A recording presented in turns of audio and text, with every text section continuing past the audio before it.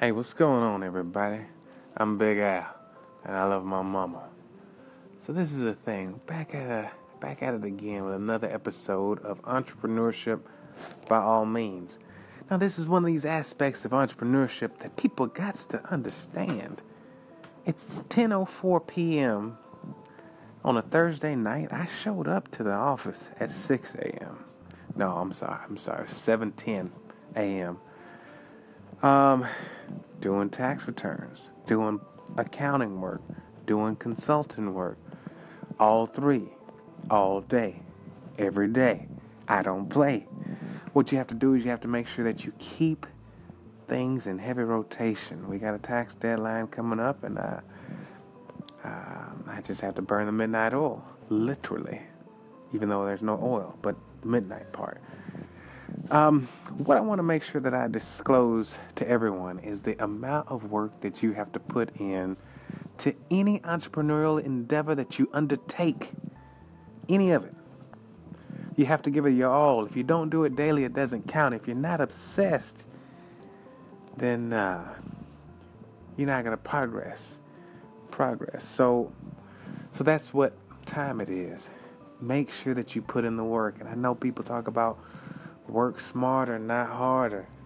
I say do both. It's kind of like the cats that talk about, hey man, I'd rather take the cat that puts in the work rather than the cat that just got the skill and don't put in the work. I was like, well, why not have them both?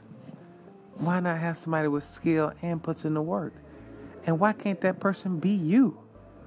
So, you just have to think about it from that perspective. Now, what I need to do is roll down this window because of this sound. But yeah, so what you need to understand furthermore is that entrepreneurship is not for the faint of heart. You got to make sure it happens. You got to make sure it goes forward in order for you to go forward with it. I'm going to tell you all a story. An entrepreneurial venture I undertook at the age of 19 years old. I was selling life insurance. I'm not going to name the name of the company, Primerica, but I went door to door trying to find somebody to sell life insurance to. I knocked on maybe 2-3 doors. One person let me in. They didn't buy. I'm going to tell you why they didn't buy. Because number one, I was too technical.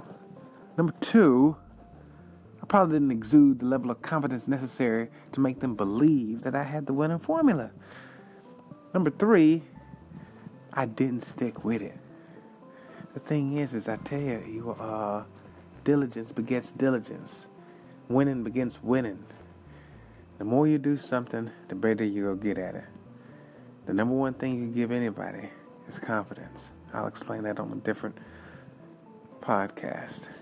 But yeah, so I went in there and I gave them the script. I pushed the script just like they taught me. I said, look, this is what we got to do. We got to make sure that you're insured. Lord forbid, little Sally over here, their daughter, passes away. How you gonna bury her? What about you, Dad? What if you pass away? Are you gonna make your wife and little Sally engage in such an undue hardship? Do you want them to worry about money at the very moment that they're worrying about how they feel with you gone? No.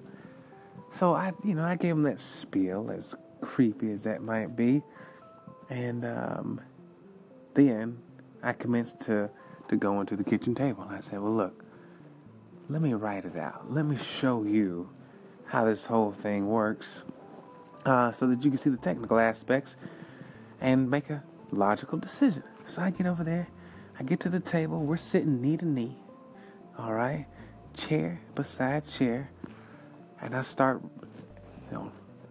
illustrating the whole situation. And I say, look, based on your income and your expenses, you can reduce certain of these variable expenses push that money over to this life insurance policy. And one of the biggest ways to say was getting rid of their whole life insurance policy and using that money to invest in, of course, some sort of stock index.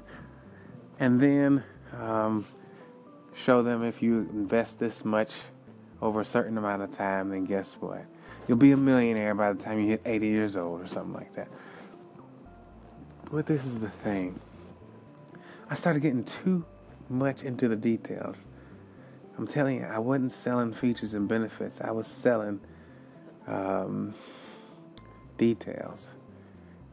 And I didn't make the sale. But then, because I didn't make the sale, I went back home. And you know what I should have did? I should have kept knocking. I should have kept going until I made a sale. And that's how it is in entrepreneurship. It ain't for the faint of heart. If you allow emotions, an entanglement in the negative emotion to derail your train from moving forward, you will never reach your destination. That's what I'm here to tell you. You got to keep chugging along. And even when you don't have any more coal to throw in the furnace to provide the necessary energy and steam to move forward, or power to move forward, I should say, you still got to keep going and use whatever coal dust or residuals that you have to just go one more inch further. Because I tell you this, entrepreneurship, it really didn't go to the fastest, the strongest, the wisest, or even the most connected, even though connections do make a whole lot of difference.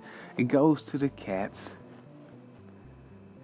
that can endure all the way into the end. It goes to the ones that don't quit, the ones that listen and take advice, they go by their own gut, and they know how to self-correct, and they just keep plugging forward. I'm telling you, the only way that you can lose is to admit that you've lost. So never admit that you lost. Never surrender, never retreat. Course correct, but never stop. Always move onward and upward, forward, never backward. And you're going to be a great entrepreneur. So that's it for me, y'all. Keep it pushing. We're going to take over the world. And that's just the beginning. And I want you on my team. Cheers.